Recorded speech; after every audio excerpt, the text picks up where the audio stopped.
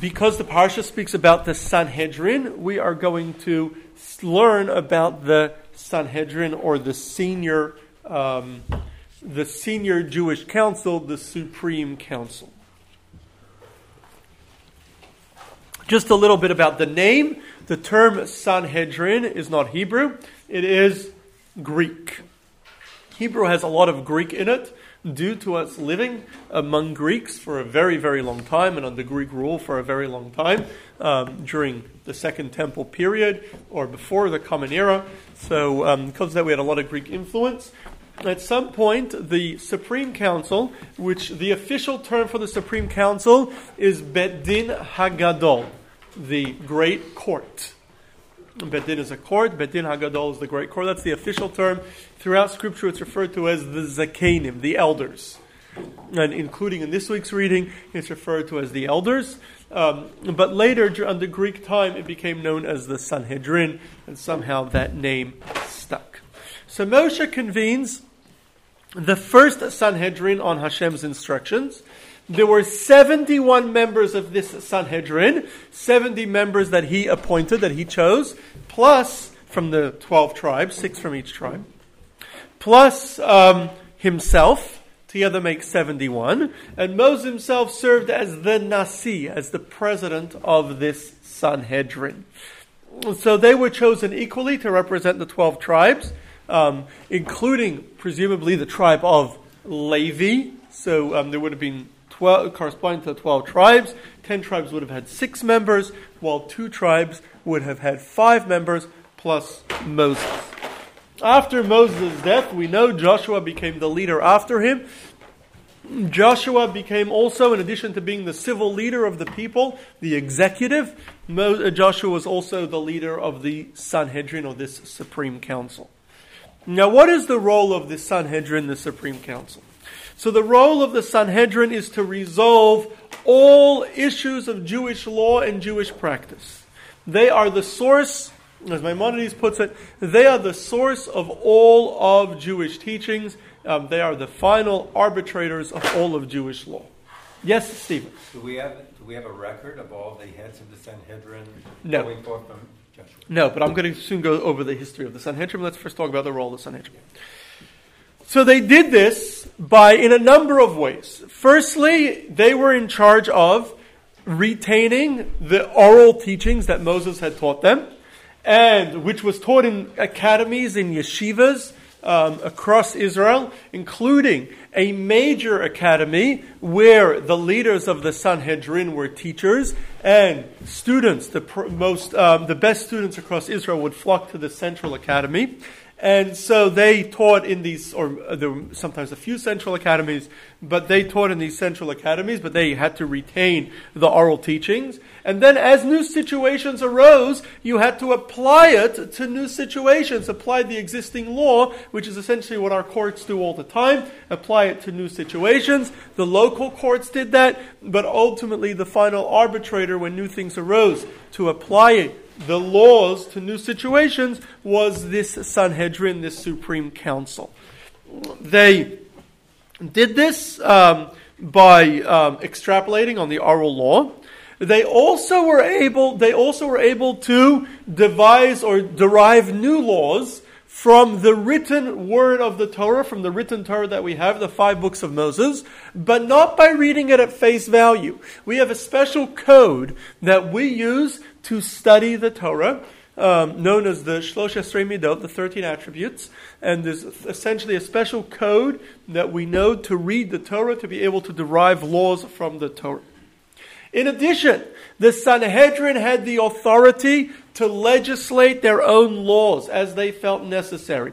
They could make their own rules, both civil rules, criminal rules, as well as ritual rules. As they feel necessary, they were allowed to legislate laws. Most laws, and we have today a lot of laws that we call rabbinic law. Rabbinic law, or in the Hebrew term is midrabanan, was all legislated by the Sanhedrin. Almost all laws legislated by the Sanhedrin were legislated within the first 400 years. So they're almost all over 3,000 years old, or close to 3,000 years old. So most law legislated in Judaism was from the very, very early days of Judaism. So it's not like rabbis in the last recent years decided to legislate. We don't have a Sanhedrin today, but we're going to soon talk about how it disbanded. But it was all legislated in the very early years of Judaism, but we do have a lot of rabbinic law. The Torah commands us in the book of Deuteronomy that we must listen to, follow all the rulings and all the laws of the Sanhedrin. Moses commands us, whoever the leadership of the Sanhedrin, whatever the Sanhedrin decides in every generation, they are the final arbitrators. We must follow their rules. The Sanhedrin, how did the Sanhedrin decide the laws? They voted. There were 71 members with voting rights.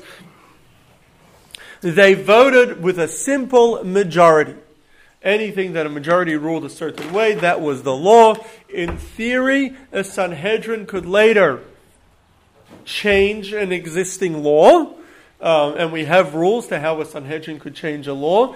For the Sanhedrin to change a law, they must change it with a higher number of votes than the original law was voted in. And so if you had a unanimous vote, you would never be able to change it. And it would also have to, the Sanhedrin would have to consider themselves of greater stature than the previous Sanhedrin. That was their own decision to decide. So it was with great trepidation, with great difficulty that they changed existing law.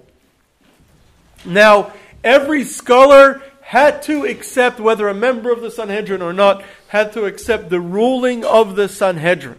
Whether they thought the Sanhedrin was right or wrong, they had to accept the ruling of the Sanhedrin. A scholar who did not accept the ruling of the Sanhedrin was called a Zaken Mamre, a rebellious scholar, and was kicked out of all religious authoritative life. And there was, even if he went and encouraged others to not listen to the Sanhedrin, there was even a death penalty. We know of one such Zaken Mamre during the days of the Second Temple, who was one of the greatest scholars of his day, who was Akavia ben Mahalalel, who refused to abide by the majority ruling. And he was, as a result, expelled from the Sanhedrin and excommunicated because of his refusal to accept the majority ruling. What was the thing he refused to do? There were 3 things, and I do not recall them offhand. Did he have a point? Sorry? Did he have a point? I don't know. To him it's a I don't know. But he did instruct his children before his death, the Mishnah tells us, don't follow my rulings, follow the majority. Now, the Sanhedrin, in addition to its responsibilities in law, was also responsible to oversee the service in the temple. And as we'll see, they were right. They were, their place of where they sat was in the temple, and they also were in charge of finalizing or approving Kohanic lineage, to approve that people are Kohanim. The Sanhedrin also had the powers to appoint a king. Kings were appointed through the Sanhedrin. They also had war powers. To go to war, you needed an approval of the Sanhedrin. Kings couldn't go to war on their own. The most important role, perhaps, of the Sanhedrin was affixing the Jewish calendar. As we've learned some time ago in a class about the Jewish calendar, the Jewish calendar originally was not fixed, was decided month by month. Sometimes Jewish months can have 29 days, some can have 30 days, given that the moon cycle is about 29 and a half days, and vary slightly. So they would fix the calendar based on sightings of the new moon every single month. In addition, some years have 12 months, some years have 13 months, in order to keep Passover consistently in the spring. And the lunar year with 12 months would have an average of 254 days. With 13 months, we'll have an average of 284 days. So in order to keep it 365 days and keep it in line, every couple years we would have a leap year. And creating that leap year, that extra month, was also the role of the Sanhedrin. So the Sanhedrin needed to always be active and needed to convene minimum once a month just to set the new month. Now, the Sanhedrin did not actually have control of the day-to-day operations in the temple. Control of the day-to-day operations was controlled by the Kohanim, the day-to-day operations and the treasury of the temple, the funding of the temple, including the administrating the city of Jerusalem, was all controlled by the Kohanim, who were led by a Kohen Gadol, by a high priest. They had their own leadership structure. They were totally independent of the Sanhedrin. They also had their own court of Kohanim. It was called the Beis Din Shel Kohanim, a court of Kohanim that made the rulings as to who was fit to serve in the temple and who was fit as Kohanim, and they made all rulings with regard to the Kohanim. The Sanhedrin just had supervision over them, but the actual running of the day-to-day in the temple was in the hands of the Kohanim. There were some high priests that served also as the leader of the There were some high priests that served also as the leader of the Sanhedrin. Most notable was someone called Shimon HaTzadik, who was both high priest and leader of the Sanhedrin, though it appears to have been fairly rare. In addition, the Sanhedrin did not have any executive governing role over the Jewish people. They were not involved in the executive governing at all. They were only a legislative body. Now, there were, over our history, a handful of individuals that served both as the leadership of the Sanhedrin and doubled as in an executive role. Most notably, the first two leaders of the Sanhedrin were also executives. Moses, right, was the executive leader of the Jewish people, in addition to being the religious authority. And the other one was Joshua, his disciple. Many years later, the prophet Samuel also serves both as a leader of the Sanhedrin as well as in the executive role.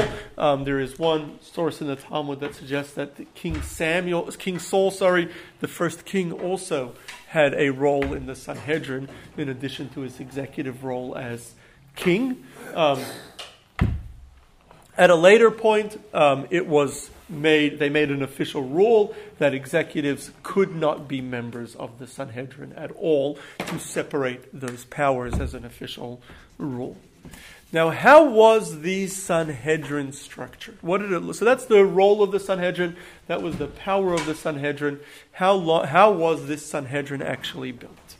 So we said earlier, the Sanhedrin, the Supreme Council, had 71 senior members. It appears from the Talmud that they were self-selected. In other words, they voted in their own members. It was not a democracy. They voted in their own members. The members of the Sanhedrin voted in other members of the Sanhedrin. It doesn't appear the king or executive had any authority to appoint members of the Sanhedrin whatsoever. Rather, they voted in their own members. It's unclear. We know the very first Sanhedrin, as we mentioned, was representative of the 12 tribes with an equal number of members representing each tribe. We don't know later if that practice continued, where they were representative of the different tribes, or not. We don't know. We don't have any record to tell us one way or another.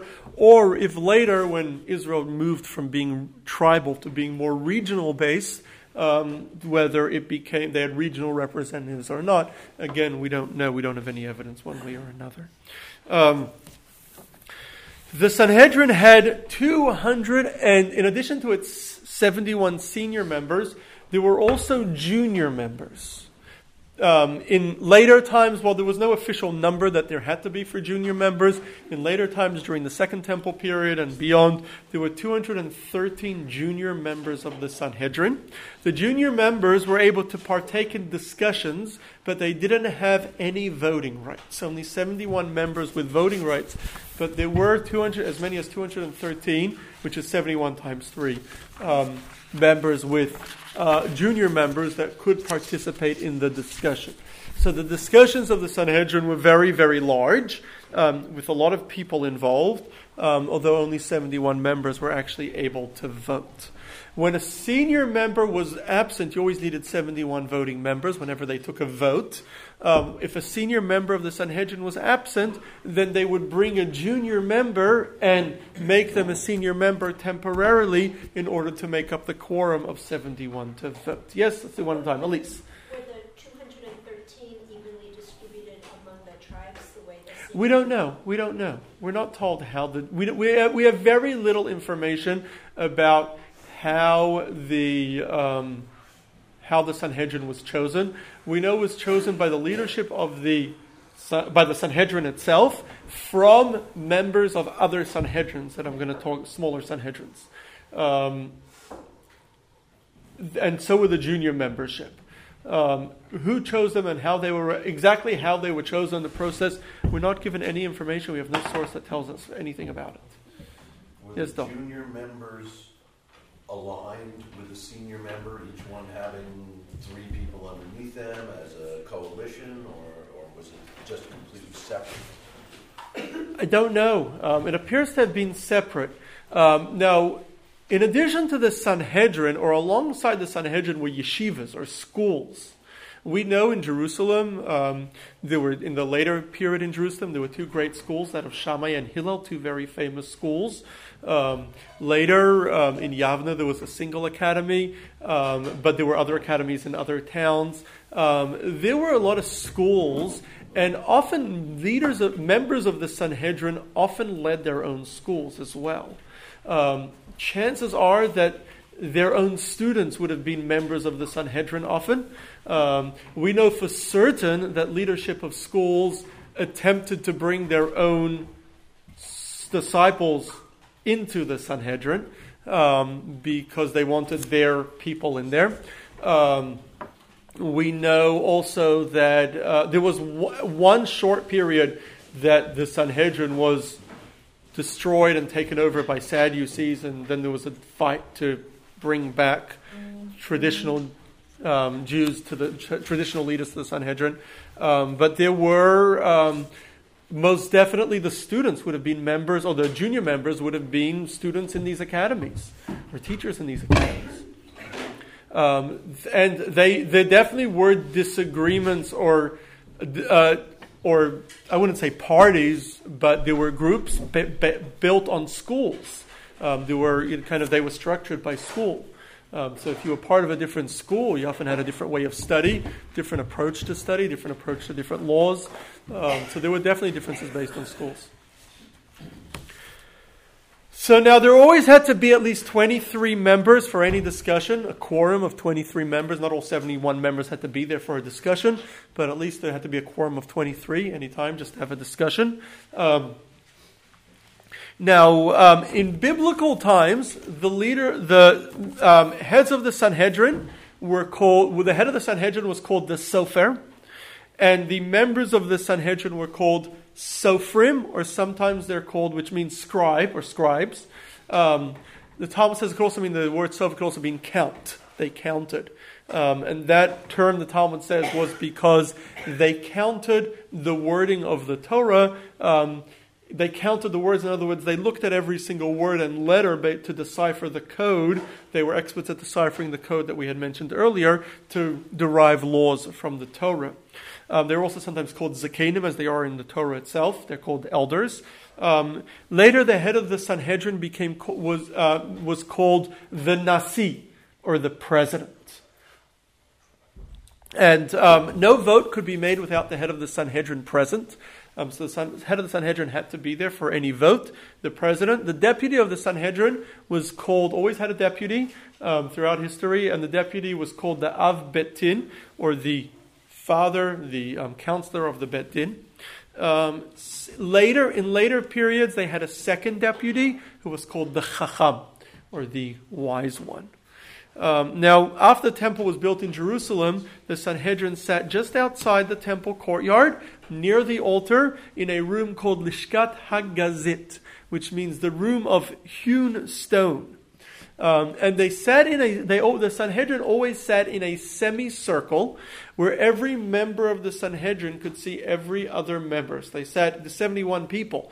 So it would be a fairly large room and a fairly large semicircle. And they could also see anyone giving testimony would stand in front of the semicircle. All 71 members could see them. The junior members sat facing the senior members in 3 rows of semicircles in the same way. So there were 3 semicircles, one behind the other. It would have had to have been a very large room to hold that number of people all seated. And they must have had good acoustics for everyone to be able to hear each other. Not hard to see how they did it. They probably, many buildings in those days had domes. If the building itself was a dome, it would have been fairly easy to hear from one end to another, so long as everyone was quiet when other people were talking. Now, in addition to the Supreme Council, the Sanhedrin Hagadol, the Great Sanhedrin, or the Bet Din Hagadol as it was called, there were also junior councils. There were Sanhedrei Ketana, they were called, small councils.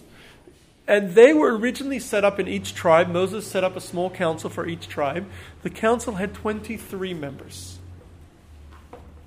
There was also an additional small council, Sanhedrin Ketana, that served as a gate, that sat alongside the Sanhedrin Gedolah, the Great Sanhedrin, and served as gatekeepers for the Sanhedrin Gedolah. So essentially, if there was an issue that had to be resolved, it would first go to the local courts. The local courts, the local Sanhedrin of 23 members, could decide the issue on their own, or could choose to send it on to the Sanhedrin Gedolah.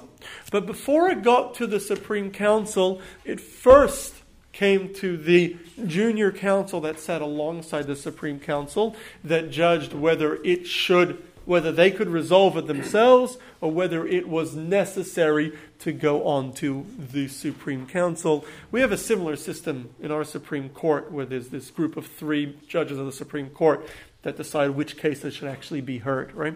So not every case actually made it to the Sanhedrin Gedolah. At first there was this gatekeeping Sanhedrin before it. Later, following the Assyrian conquest made some huge change. It was the first major conquest of Israel. The northern Israel was captured. Many Jews were exiled. Many non-Jews were brought to Israel. The kingdom that had been divided for some 200 years was united under King Hezekiah following the Assyrian conquest. We're talking about in the 500s BCE, or 500 or 600 BCE. So following the Assyrian conquest, Israel was no longer tribal. Many members of the smaller tribes had been exiled. Judah became by far the dominant tribe. Jews moved around to take lands of people that had been exiled, and so people that were exiled came back and settled in different lands, and we lost our tribal affiliation, our tribal identity. What year was this again? About 600 BCE. A little after 600 BCE. Was that when they came back or when they were conquered? Sorry? When they came back. Well, the conquest was a gradual thing that came in a couple stages, and then the Assyrians fell at the gates of Jerusalem, story of its own, which I don't know if we've told in the Sunday morning class, we've told in some of our other classes, one of the most amazing stories in Jewish history, but the Assyrian army fell at the gates of Jerusalem, and the king Hezekiah expanded his reign over all of Israel. And many of the exiles came back, but Israel lost its tribal identity. We no longer, all of Israel became Judea, Yehuda, and we became known possibly at that point as Jews. And it's one of 2 possible sources for our term Jews. The other is, it means believers. That in Babylon they called us Jews as believers. But either way, it was called Yehuda, and we lost our tribal affiliation. At that point, the Jewish structure became regional. In other words, rather than focusing on people's tribal membership, it was more based on by region. And then they still had Sanhedrin Tana, which continued throughout the Second Temple period. But the Sanhedrin Tana were all in the larger cities, and they were more regional. But we still had these Sanhedrins. Were they determined along the previous tribal lines, even though the tribes weren't there? I don't know. We're not given much detail about the regions. We don't know. We really don't know much detail. Yes. I'm sorry, I missed the question. Whether the regions were determined along the original tribal zones. I don't know. I don't think so, but I don't know. I mean, I really don't. The truth is, I don't know at all. I don't think we have any source that I'm aware of to tell us one way or another. We know very little about the Jewish government structure. So we don't know. We know it was regional. It may have followed civil leadership, which, remember, once Israel was captured in about 421 BC, I think is the exact year, according to our tradition. Once Israel was captured by the Babylonians, we really didn't have any independence, and the executive leadership, the civil leadership, was not Jewish at all. Or even if it was Jewish under non-Jewish rule. So we didn't have a Jewish. That was later, yeah. Oh, from in the days of King Chizkiah, we really don't know. Did these councils punish the individuals who committed crimes within their region? Yes and no. There were small Batei Din courts throughout, and all the towns had small courts. Courts only needed 3 members that ruled on civil litigation and ruled on criminal law. You needed a Sanhedrin, a 23-member council, in order to inflict capital punishment. And we have a class coming up in a couple weeks on the topic of capital punishment. And capital punishment needed a supreme council to inflict, and it was very rare. So they did judge capital punishment. There were a couple other complex laws that had to be litigated in Sanhedrins. Serious laws, very big issues, including judging the king, judging the high priest, if there was a case involving the king or the high priest, a criminal case involving the king and the high priest, as well as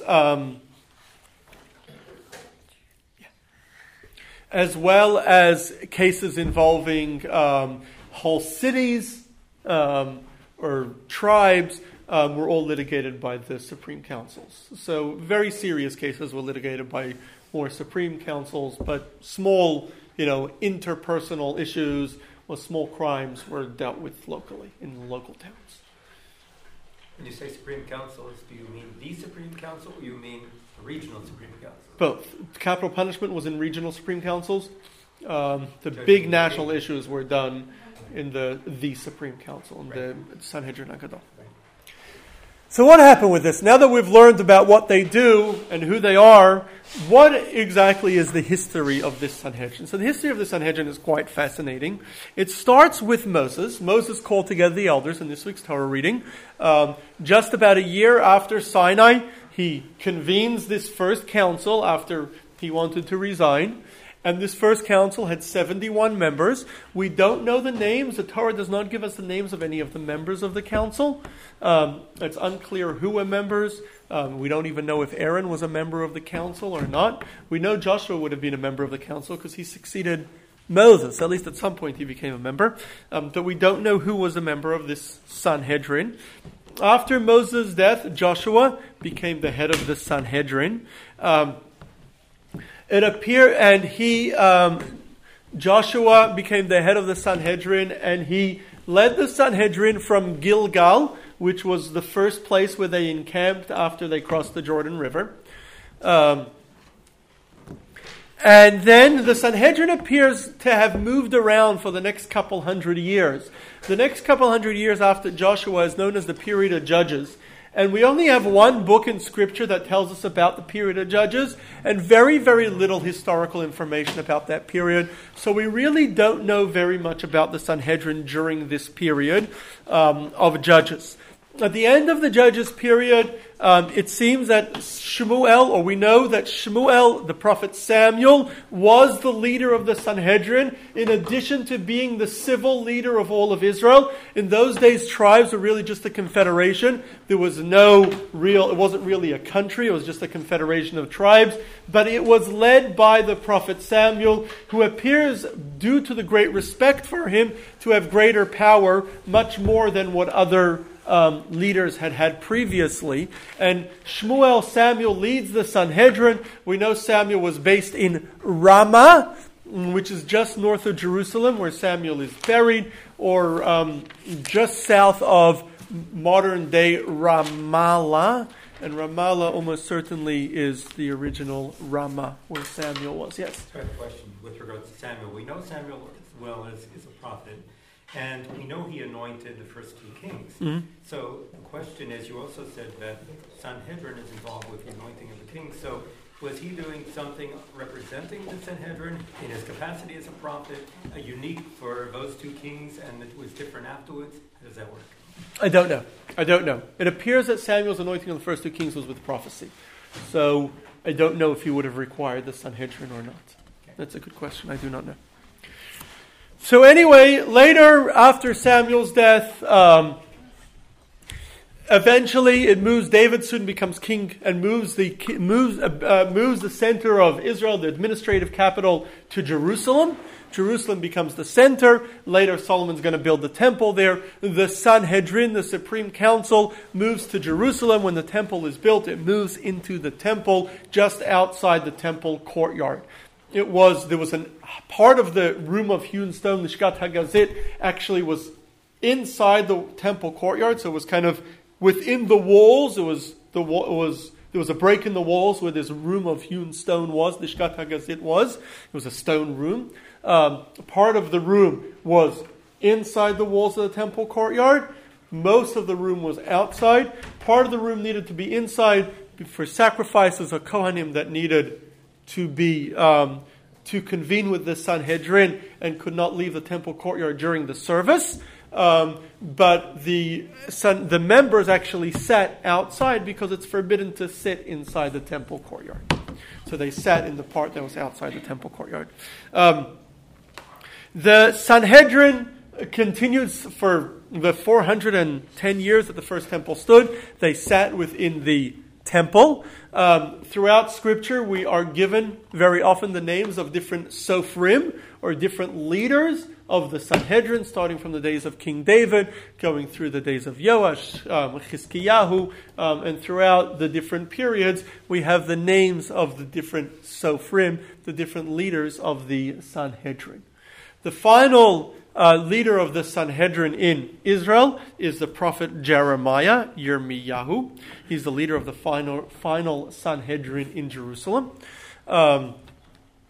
Before the destruction of the temple, there is an exile where all the members of the Sanhedrin, save Jeremiah, are exiled to Babylon, together with most of the Jewish leadership.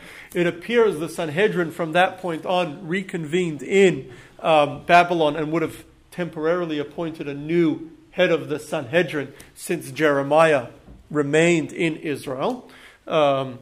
And at the time, later all of Israel, the temple was destroyed, all of Israel was exiled, along with Jeremiah's chief disciple, Baruch ben Neriah HaSofer.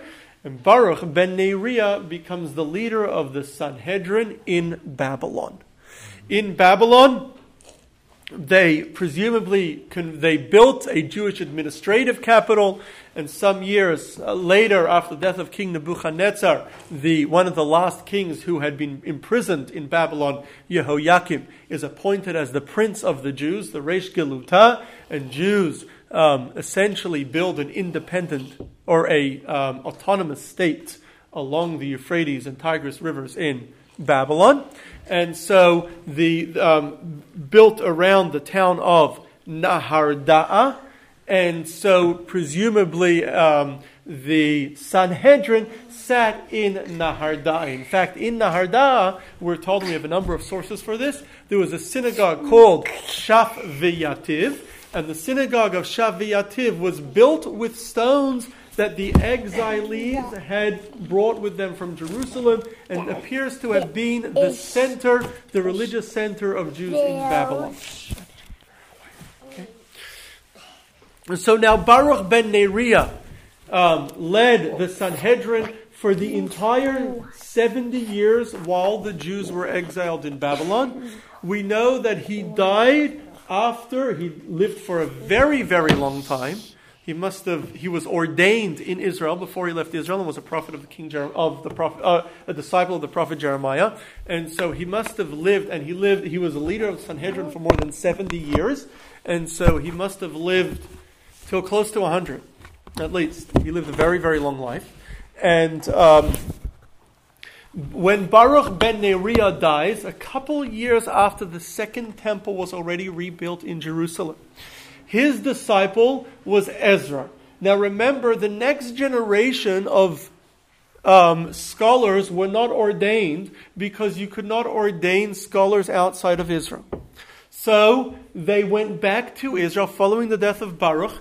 Ezra and all of the Jewish scholars, together with, it appears, the Sanhedrin was still convening, and there were still ordained members at this point. Perhaps some had gone to Israel, gotten ordained, and come back. So Ezra, together with the members of the Sanhedrin, or the Jewish leaders at the time, all went, and together with tens of thousands of other Jews, moved to Israel, and they moved to Jerusalem, and the Sanhedrin, in the center of Judaism, now moved back to Jerusalem with Ezra HaSofer, Ezra the scribe.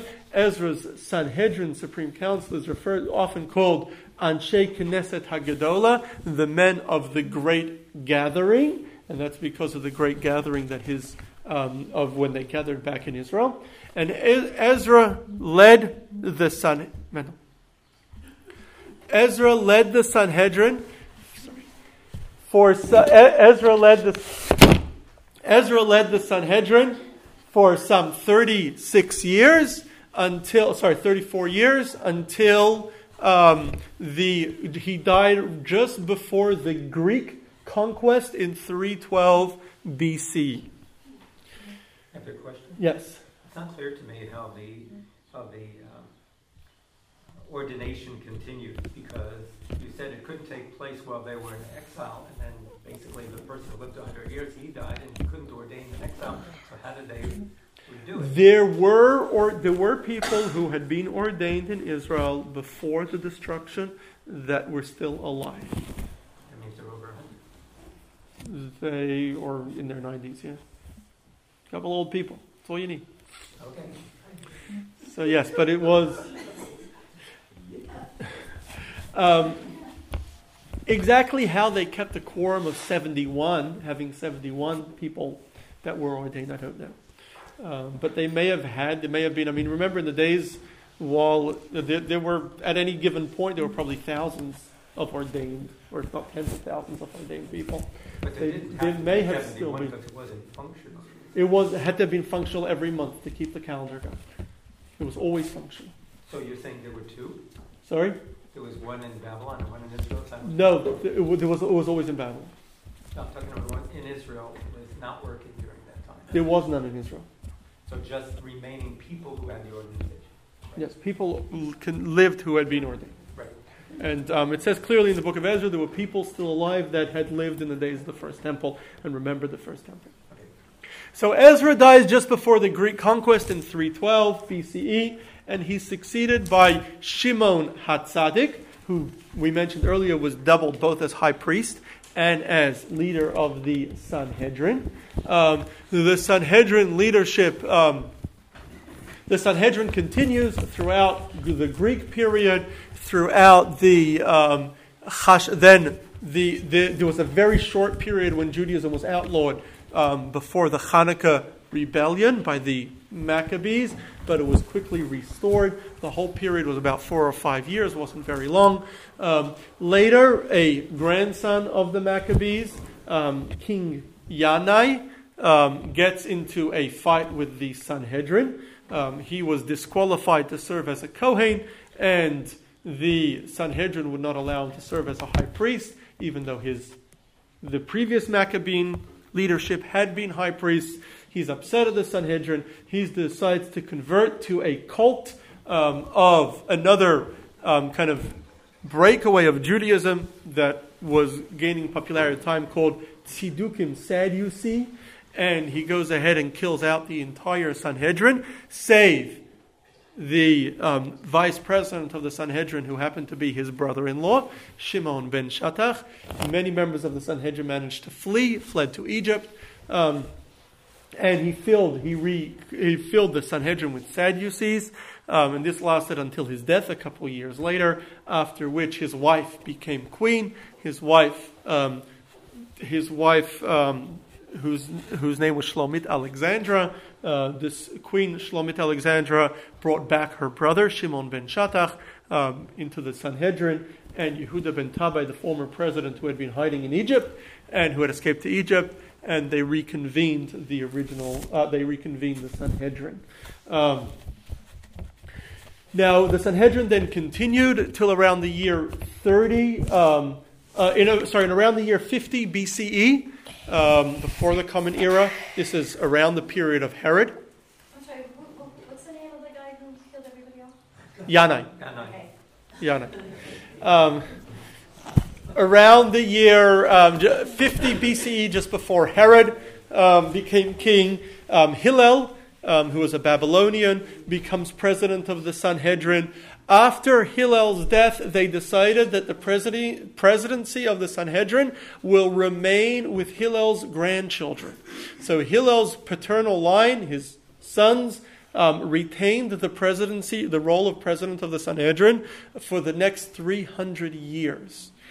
Not long after Hillel, or... Rabbi, why did they decide that? Sorry? Why did they decide that after thousands of years that's going to be the way it is? It's unclear why, but this next story may be part of the reason. It appears to have been right after Hillel's death. Herod was also upset at the Sanhedrin, and Herod himself decided to kill out all the members of the Sanhedrin, and he killed all members of the Sanhedrin, save one, Bava ben Buta. And, sorry? There was a lot of killing. Yes. Herod did a lot of killing. Herod was one of the worst tyrants ever. He did a lot of killing. Very bad person. So the Sanhedrin was killed out, but later their students reconvened. Herod later allowed the Sanhedrin to reconvene, and so perhaps that's the reason why they decided that there should be more stability in the Sanhedrin due to the instability that there had been. Around the year 30 of the Common Era, by this time, Rome has taken control of Israel. Judea is now a Roman province. There was a lot of instability because the Roman governors, a lot of them were tyrants and were caused a lot of trouble for the Jewish people, and there were a lot of rebels that were fighting back against the Romans. So around the year 30, because of all the instability, there was also a lot of crime, including a lot of murder. And according to Jewish teachings, we're going to do a class on capital punishment in a couple of weeks, but according to Jewish teachings, capital punishment we believe in capital punishment, but it's supposed to be very, very rare. But with a lot of murder, capital punishment, the need to enforce capital punishment was not so rare anymore. So the Sanhedrin decided to end capital punishment. In order to end capital punishment ends if the Sanhedrin are not in their official spot. If they're not convening in their official place, then capital punishment is not allowed to be inflicted anywhere in the land of Israel. So the Sanhedrin moved out of the Lishkat HaGazit, out of the room of hewn stone, and moved out to elsewhere in Jerusalem, first elsewhere on the Temple Mount, then elsewhere in Jerusalem, continued convening in Jerusalem, but not in their main room, and with that they ended capital punishment. During the siege of Jerusalem, which was between 66 and 70 of the Common Era, at the end of which the temple was destroyed, during the Great Siege, Rabbi Yochanan ben Zakkai, who was the leader of He was not a grandson of Hillel, but he became leader after Rabban Shimon ben Gamliel, the president, was killed by the Romans. He became leader, and he he smugged himself outside the city of Jerusalem, a story of its own that I think I've told before, and he convinced the emperor Vespasian to allow the Sanhedrin to escape to the town of Yavne, where there was an academy, or there was a yeshiva already. The Sanhedrin escaped, and following the war, reconvened in Yavne, and the Sanhedrin continues. They then moved around for the next 150 years or so, and there was a lot of trouble. The Romans, after the second rebellion, the rebellion of Bar Koziba, that ended in about 135, the Romans instituted a policy for a number of years of destroying Judaism, including in that was killing out most of the members of the Sanhedrin and really any rabbi they could find. Famously, Rabbi Akiva was killed then. Many other scholars were killed then. Many young scholars went into hiding. And this lasted for a number of years, for about 15 years. And during this period, the Sanhedrin was not able to convene at all. They did temporarily convene outside of Israel in order to create the months and in order to keep the calendar running. And they only reconvened later in Usha after a number of years of absence. By the early 200s, the Sanhedrin had come to Tiberias, had ended up in Tiberias or Tveria. Now, by the early 200s, life for Jews in Israel was becoming very difficult under Roman rule, especially as Christians were gaining power in Israel and gaining popularity. And the yeshiva dwindled. Many, many scholars moved to Babylon, which had a thriving, successful Jewish community. By the early 200s, the Sanhedrin was reduced from making general rulings and deciding all of Jewish law and being the supreme council of all of Israel, really was reduced mostly to making the calendar. They convened monthly for the calendar, and that was really their main role. And they continued doing this for about 100 years or so until the year 358. In 358, the president of the Sanhedrin at this point his name was Hillel, same as his ancestor Hillel. And at this point, Rome had already adapted Christianity. Jews had already long been forbidden from living in Jerusalem, already from the early 100s. Jews in Israel were under a lot of persecution from the church, which was effectively rulers of Israel under Roman rule, under Byzantine rule. And at this point, the decision was made. It had become so hard to convene enough members monthly, and you only need 3 members to make to declare the new month. And it had been so hard to do and to keep it running that Hillel decided that they would disband the Sanhedrin once and for all. And before he did that, he created a permanent calendar, or a calendar that goes at least till the year 6000. And he set this calendar in place. We once did a class on how the calendar is structured, and we had that calendar. We still have that calendar today. And with that, in 358, the Sanhedrin was officially disbanded. Now, can we ever recreate the Sanhedrin? The problem with recreating the Sanhedrin is we need to have smicha, we need to have ordination. Real ordination can only be given in the land of Israel. So with the disbanding of the Sanhedrin, we also ended smicha, we ended ordination. There cannot be any Sanhedrin given anymore. Maimonides, however, the Rambam, in a very unusual ruling, said that he believes, and he was the originator of this concept, that he believes that since at some point the Sanhedrin is going to have to reconvene, there must be a way to recreate the Sanhedrin. And he says the way to do that, if all the scholars of Israel come together and all decide to recreate the Sanhedrin, with consensus we can recreate the Sanhedrin.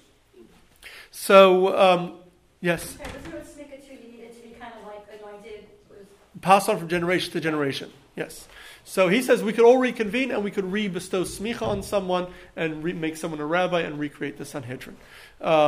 This was attempted by a rabbi called Rabbi Yaakov Beirav, and we did a Wednesday class on it a couple months ago in our Great Debates course. This was attempted by a rabbi called Rabbi Yaakov Beirav in the 1500s. He was a rabbi in Sfad, and he convened all the rabbis of Sfad to recreate the Sanhedrin. And they ordained him, and he in turn ordained a number of other individuals, a number of his disciples. However, the chief rabbi of Jerusalem at the time, this is in the 1500s again, early 1500s, the chief rabbi of Jerusalem at the time, Rabbi Levi ben Chaviv, refused to go along with it. He believed that it was misguided, and he said, regardless, you don't have consensus because I'm not with you.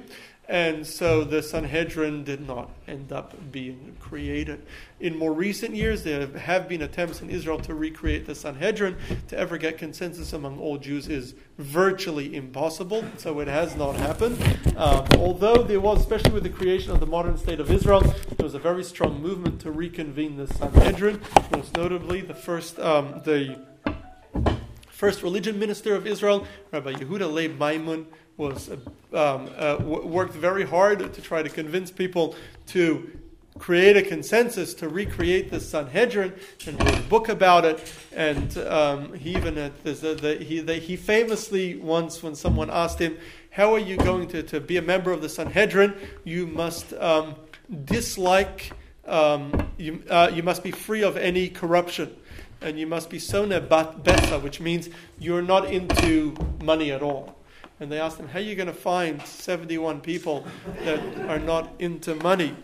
And so he famously quipped, for the right price, he could get anything. So, but they did use the group with Adam Steinfeld. Well, yeah. So anyway, the Sanhedrin has not been convened, but we do believe when Mashiach comes, we will reconvene this Supreme Council.